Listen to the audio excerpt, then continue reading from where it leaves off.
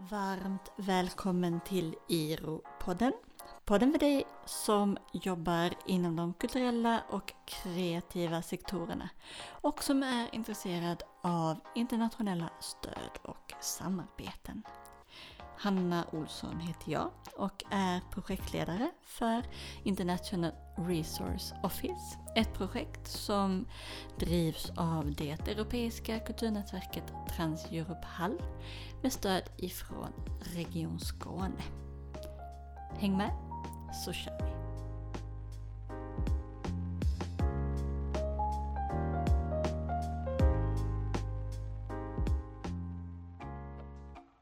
Varmt välkommen till Lina B. Frank. Tack så mycket. Och vi är faktiskt 3 personer i studion här idag. Berätta lite mer, Lina. Ja, hej, jag heter då Lina B. Frank. Det är kanske några som lyssnar som vi har sett tidigare. Och vi är då 3 stycken för vi har en liten Iris här som är 5 veckor som andas och sover i bakgrunden. Ja. Om ni hör några sövande ljud. Så härligt, så härligt. Jätte varmt välkommen Lina. Du har ju jobbat mycket i internationella kulturprojekt och sammanhang och nätverk och sådär. Så det är vi jättenyfikna på att höra mer om dina erfarenheter av det och sådär. Så berätta gärna lite bakgrund till vad du har gjort och sådär. Ja, hur långt bak i tiden ska jag börja, höll jag på att säga. Men av relevans är det kanske att jag kommer från Lund från början, men jag har spenderat medel av mitt liv utomlands. Så jag har bott i Australien i högstadiet och sen gått på Katte här i Lund i gymnasiet och sen så flyttat utomlands och kommit tillbaka typ för 2 år sedan till Sverige. Så mitt huvudspråk har ju varit engelska till exempel. Så nu utmanar jag mig själv genom att göra det här jobbsnacket på svenska. Och sen så har jag väl jobbat i sjukt många olika sammanhang. Speciellt i Storbritannien då, där jag har bott 20 år. Så det är rätt länge. Och jag har både stått på scen, jag har jobbat som kostymör. Och jag har då sist men inte minst varit producent som jag är nu. Och då speciellt driver ett par internationella nätverk. Och det är där jag är nu. Så nu i Lund så har jag kontor på Stenkosten med en organisation som heter Cirkus Syd. Och vi är då värdorganisation för Baltisk-Nordiska cirkusnätverket. Jag säger det sakta, för där brukar folk snubbla med öronen. Och det är vi då värdorganisation tillsammans med Riga cirkus. Som ligger då i Riga i Lettland i baltiska staterna. Så att som ni hör bara av den konstellationen av projekt så liksom, och liksom var jag kommer ifrån så är det ju ganska mycket internationellt bara där liksom, i själva faktum. Och det har ju då lett till en rad samarbeten. Mycket därför att jag är en sjukt stolt europé. Jag har växt upp som en sån här, i vår familj. Då var det liksom, jag hittade min dagbok från när jag var 12 och då stod det: hurra! Idag är det 1 januari 1995 och Sverige är med i EU. Så underbart. Så på den vägen har det varit. Och så fick jag då nöjet vid stolta ögonblicket att skriva en rapport för EU-parlamentet om kultur och feminism förra året. Så att, ja, det är väldigt mycket blandat men mycket internationella nätverk. Och som ni hör organisationen Cirkus Syd så är det mycket fokus på just samtida cirkus. Just det. Ja. Berätta mer. Det här är så mycket att prata om. Men vi kan väl börja tänker jag med Cirkus Syd. Hur många har ni är medlemmar? Vad gör ni för typ av aktiviteter och så vidare? Egentligen var det väl så här att jag har varit koordinator för Baltisk-Nordiska cirkusnätverket BNCN i snart 4 år. Och det finns nu börjar jag lite med BNCN ändå, men då blir det kontexten för Cirkus Syd. Och då har BNCN en struktur för värdskap. Det är inte en konstituerad organisation, har inte ett eget organisationsnummer. inte en juridisk egen enhet, och därför så är det andra organisationer som tar hand om projektet, eller klustrar projektet och tar hand om nätverket. Så det har jag lett när Manegen i Stockholm var värdorganisation från 2017 till 2019. Och därefter så skulle nätverket flytta till Riga. Och då tänkte jag att det skulle förmodligen inte jag göra. Så jag skulle sluta. Så därför tänkte jag att jag med mina erfarenheter och så vidare och baserad här i Skåne kunde starta en organisation som kunde bli medlem. Så att jag kunde fortsätta jobba med nätverket men kanske inte vara koordinator. Men sen så blev det inte så, utan då hittade vi på en ny organisationsstruktur kan man väl säga, där vi har 2 organisationer, en i Baltikum och en då i Norden som är värd tillsammans, för att det blir ett starkare samarbete över liksom Östersjön eller vad man ska säga. Ja. Och då blev den organisationen Cirkus Syd. Så vi var 3 personer, Rebecca Tiger som är konstnär, Burak Sain som jobbar här på Cancer Europe Hall, och jag startade då Cirkus Syd 2018 hösten. Och sen har det liksom bara fått ett jättemomentum att rulla på. Så de projekten som vi gör nu är då ju alla projekten för BNCN kan man säga. De förvaltar vi åt nätverket och tar hand om. Vi jobbar också med det strategiska för nätverket. Vi anställer alla som jobbar för nätverket också i alla projekten. Och sen så gör vi också, vi jobbar med Circus Science eller Circus Research. Så Cirkus Syd är en plattform för research, innovation och development inom kultur och cirkus.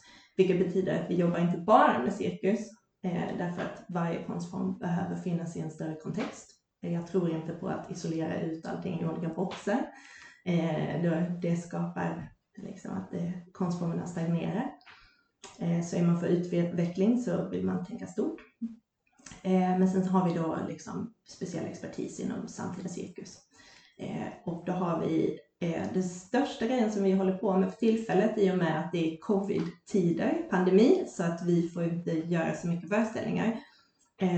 Vi producerar inte föreställningar heller, men vi i viss mån visar work in progress och så vidare. Är att vi har en Circus Thinkers plattform.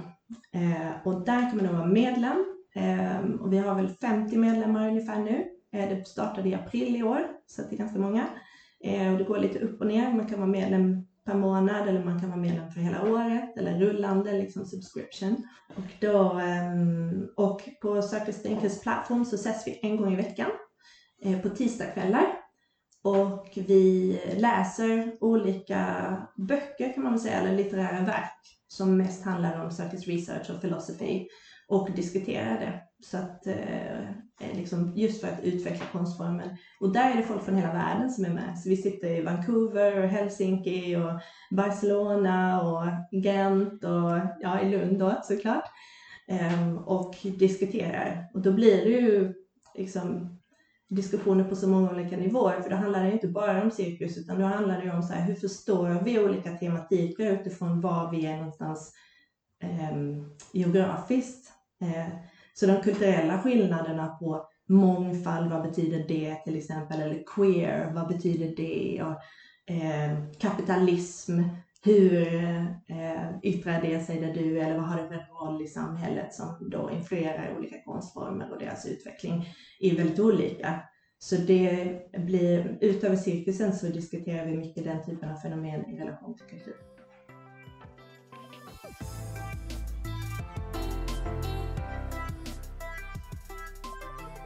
Superspännande. Så det, man kan säga någonstans då, om jag förstår det rätt, att kärnan i det handlar mycket om just det här med forskningen och det undersökande och utvecklingen av konstformen och sådär. Och du var ju inne på det absolut där på slutet. Det jag tänkte fråga lite grann om, vad är det som gör att det här behöver göras på en internationell nivå? Det är det man kallar för European added value. Och varför man inte kan göra detta på en mer liksom nationell eller regional eller lokal nivå. Ja, men dels för att Cirkus Syd är en ideell förening och det är en ganska speciell företagsform skulle jag vilja säga, som är specifik för Sverige.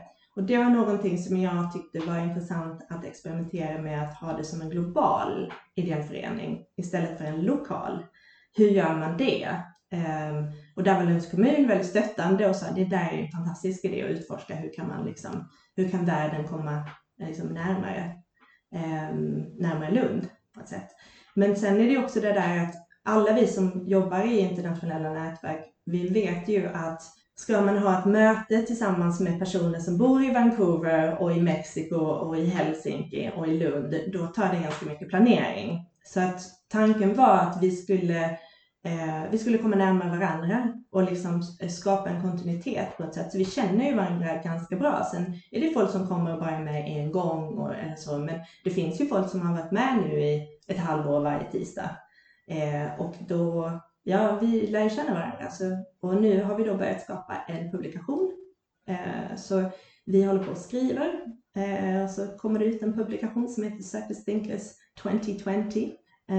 Som är då en sammanfattning, eller vad ska man säga, som en kreativ yttring där alla som har fått vara med får bidra med något som kopplar till det som vi har diskuterat. Och det kan ju vara i form av poesi eller akademisk uppsats eller vad de väljer att göra. Liksom. Men frågar du varför man inte kan göra det, eller varför man ska göra det globalt, så är det ju just det för att vi ska komma snabbare närmare varandra och för att man kanske inte behöver åka till Mexiko för att få reda på mexikansk cirkus, utan det kanske vi kan göra imorgon.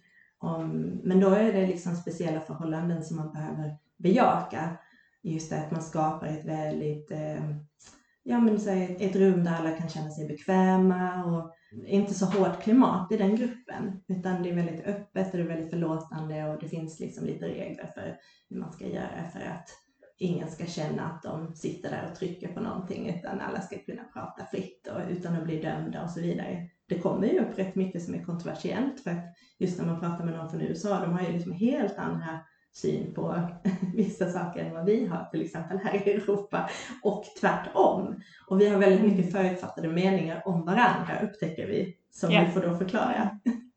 Eller hur? Och sånt är också väldigt, väldigt spännande att jobba med. Och jag tror, som du säger där, för att det klimatet man skapar är också en stor nyckel till att komma förbi det och att få det att funka på ett väldigt bra sätt. Liksom. Men när man väl gör det så har man ju så mycket att lära av varandra och sådär. Så jag är jättenyfiken på den rapporten också som du nämnde, som du skrev. Så berätta jättegärna lite mer om den också.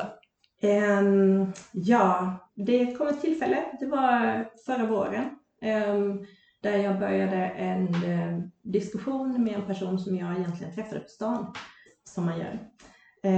Som visade sig vara politisk rådgivare för Feministiskt initiativ i Europaparlamentet när de hade ett mandat i Europaparlamentet. Och vi hade en väldigt bra diskussion som handlade om kultur, och jag kände att det var så intressant att prata med någon som var politiker, eller som jobbade inom politiken, men som förstod kulturens värde på ett sätt som jag liksom inte riktigt har träffat på eller stött på tidigare. Och då så sa de, men vi har tänkt att vi vill göra en studie som tittar på likheten mellan civilsamhället och feministiska organisationer och kultursamhället och kulturella organisationer inom fria kulturlivet, och se om det finns liknande hinder för utveckling. Vilket jag antar var för att de kände att det var så. Att de såg en likhet i kulturen, i fria kulturlivet och i ideella organisationers arbete. Och då blev min uppgift att kika på detta och gjorde intervjuer med sjukt många olika personer över hela Europa som jobbade både inom olika feministiska organisationer, politiska partier och då inom olika kulturorganisationer. Det svåra med detta var ju då att det var ju all kultur. Och när man jobbar för Europaparlamentet så är det lite som att åka så här störtlopp i så här utförsslalom liksom. Så att man kastar sig ut liksom i backen och så ska man liksom nå i mål och inte slå för många av de där pinnarna på vägen ner. Så det går verkligen i jättefart. Så att det var en rätt svår uppgift faktiskt. Men fick lägga det på en nivå där det kändes som att man kunde hitta någonting som var intressant. Och det som väl var mest intressant i den här rapporten tyckte jag som kom fram. Det handlade ju om att om vi kikar på samarbete. Man skulle kunna se att de här antingen politiska eller feministiska organisationerna skulle kunna samarbeta med kulturlivet i och med att de är ganska lika i sin sammansättning och sina problem och liksom hur de jobbar. Så tyckte de politiska organisationerna och civilsamhällsorganisationerna tyckte att det var en jättebra idé och det var inga problem överhuvudtaget. Medan kulturorganisationerna tyckte att det var ett jätteproblem. Därför att man då driver en agenda så att säga. Och hur kommer man runt och liksom att kulturen inte ska vara en marknadsföringsapparat för olika ideologier och så vidare. Så det finns att läsa online. Vi kan ju posta länken på podden. Absolut, det ska vi göra. Blev det något konkret sen av det som kom fram i den här rapporten? 2 saker hände. Dels så tog vi upp rapporten i Culture Action Europe på mötet, för där är jag också individuell medlem. Och då blev det lite uppståndelse kring och lite uppsving på att i Europaparlamentet så gör det faktiskt sådana här rapporter. Och det har varit situationer i olika länder som jag inte vill nämna exakt vilka situationer, men där så här rapporter kan vara väldigt bra därför att man kan citera dem som incitament till olika typer av lagstiftningar eller motioner eller så här, och påvisa förändring som man vill se. Men sen så förlorade ju FI sitt mandat i Europaparlamentet. Så tanken var ju att detta var liksom som en typ av förstudie som skulle gå in i ett 6 månaders arbete och titta vidare och fördjupa oss i de här olika tematikerna som kom fram. Men det blev då inte av, tyvärr.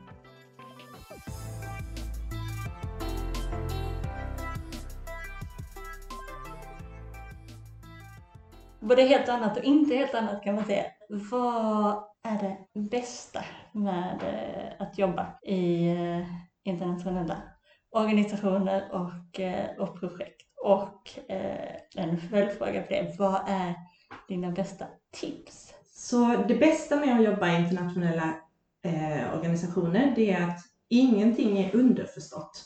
Allting, varje möte, varje projekt, varje samarbete är på att säga människor som möts. Och sen var de kommer ifrån eller vad de jobbar med och så vidare, det gör att det mötet blir specifikt.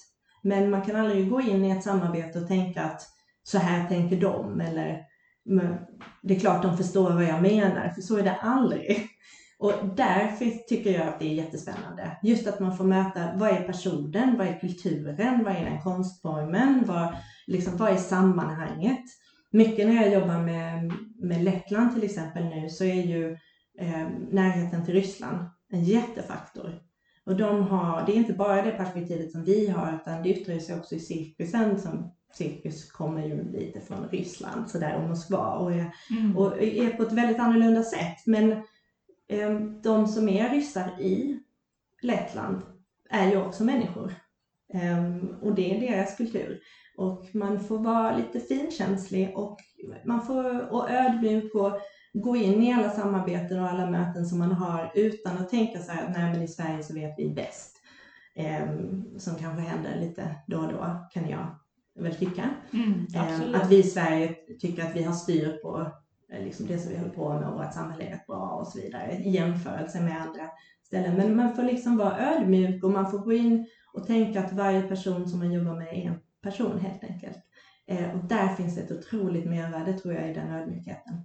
Och det är det som jag tycker också är väldigt spännande. Att upptäcka alla de här nyanserna liksom, och varför folk gör och tar beslut på olika sätt och varför de gör de projekten som de gör och så vidare. Verkligen.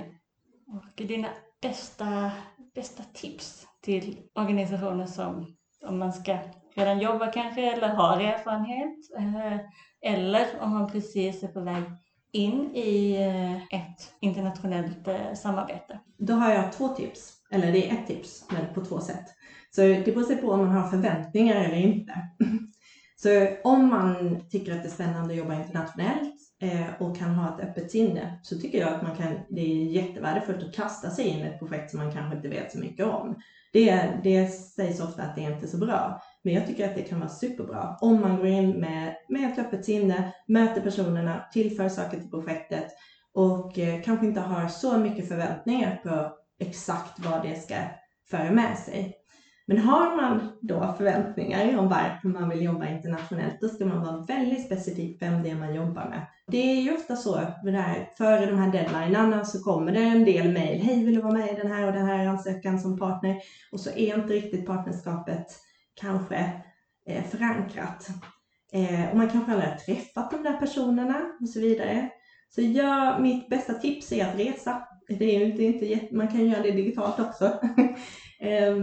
Men att man besöker och har en förutsättningslös konversation. Man kanske dricker en kaffe och pratar om livet och de organisationer som man jobbar med. Och inte om projektet. Det är mitt bästa tips.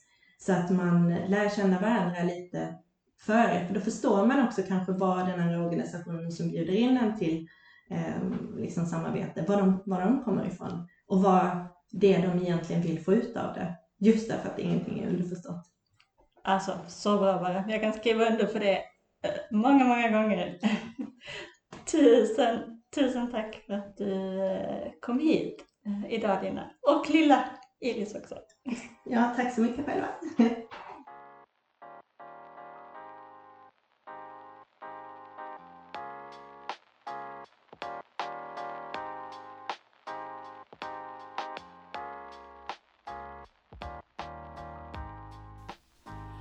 Gå gärna in på vår hemsida iro.teh.net.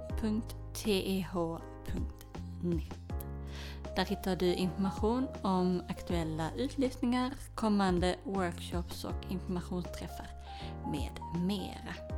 Inte minst så kan du också gå in och prenumerera på vårt nyhetsbrev.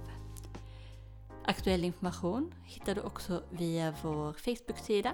International Resource Office söker du på då.